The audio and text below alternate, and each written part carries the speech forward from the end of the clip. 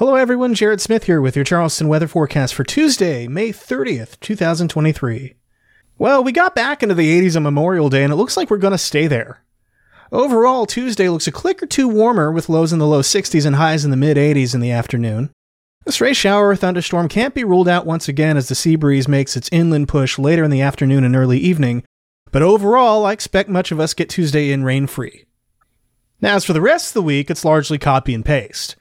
We'll expect lows in the mid-60s to be followed by highs in the low to mid-80s each afternoon, with a slight afternoon shower or thunderstorm chance.